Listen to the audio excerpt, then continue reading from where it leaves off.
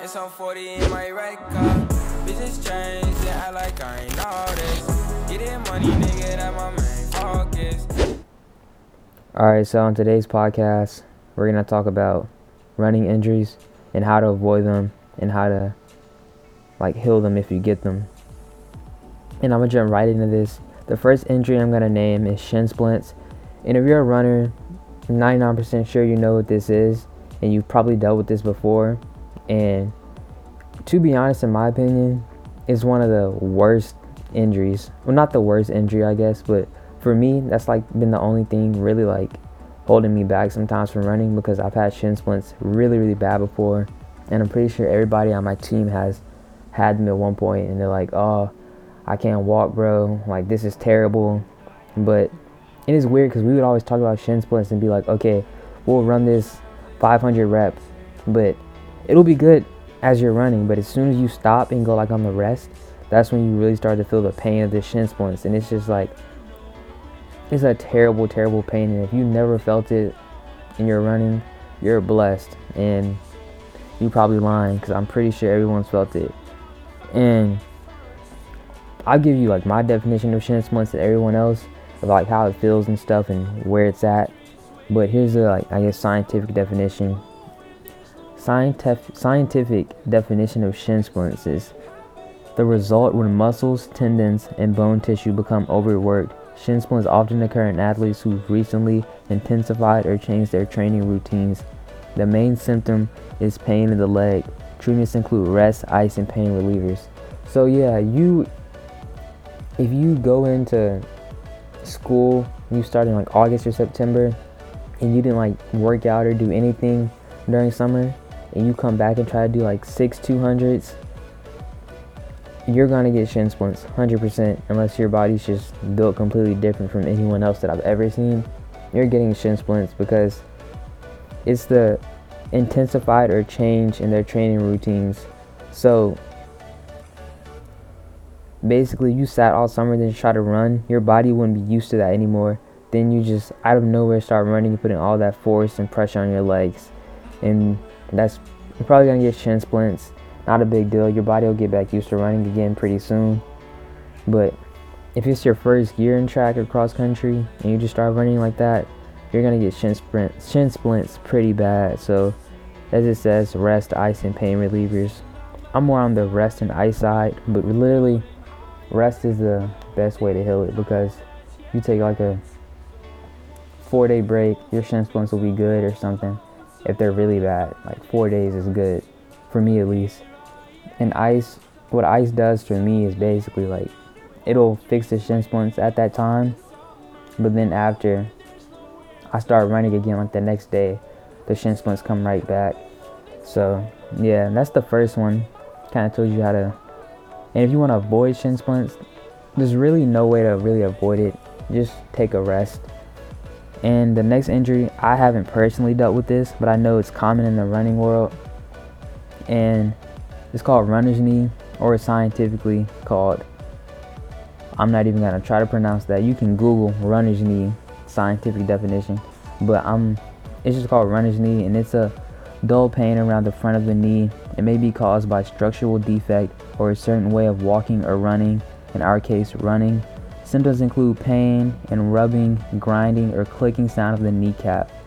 Treatments include not running until the pain goes away. So yeah, this one is, I think, maybe more serious because it has something to do with the knee. But literally anything with the legs in a runner's case is pretty bad, because if you don't have good legs and you can't run, and it's basically damage to the cartilage under the kneecap. The cartilage under the kneecap is a natural shock absorber.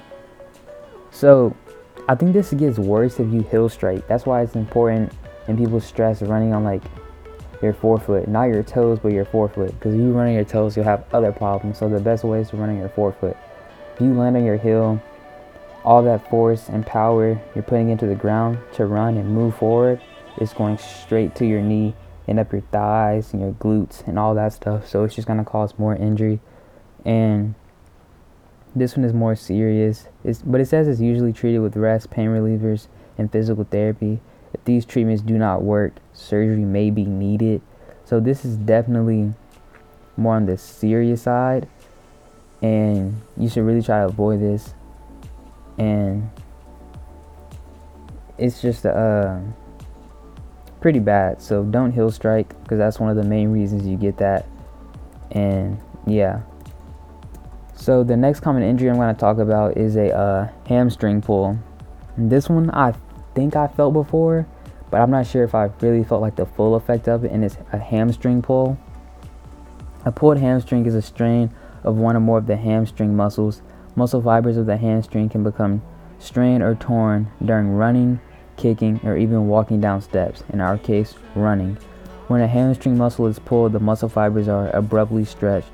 So this can be avoided just by like stretching really good before you run. I usually stretch 30 minutes before I run, and stretch again, and stretch after. Make sure you stretch after too, because you can also pull a hamstring or something like that.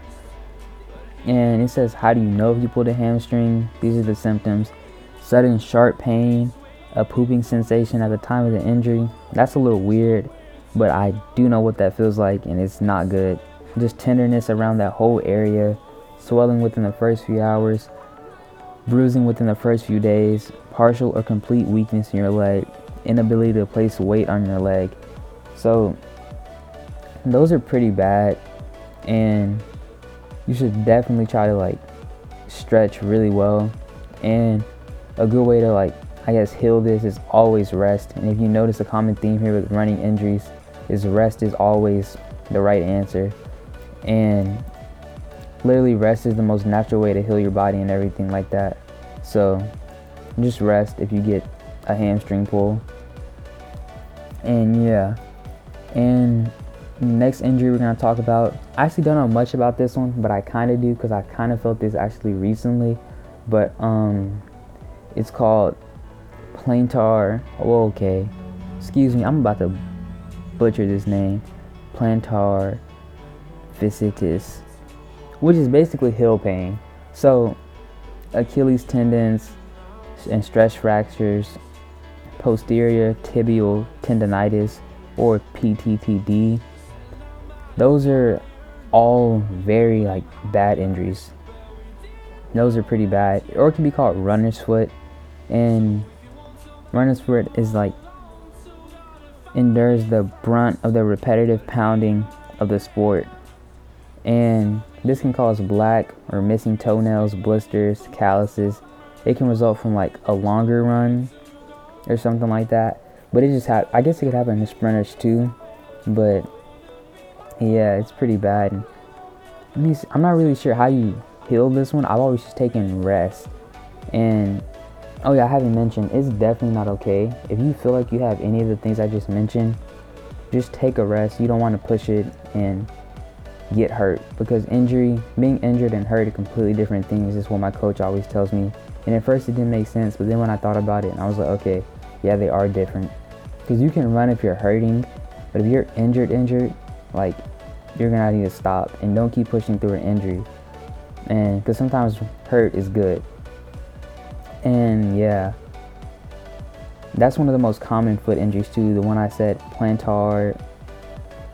Okay, yeah, you know what I mean. It's most common foot and ankle injuries in adults specifically. Nearly 2 million patients are treated for this problem each year.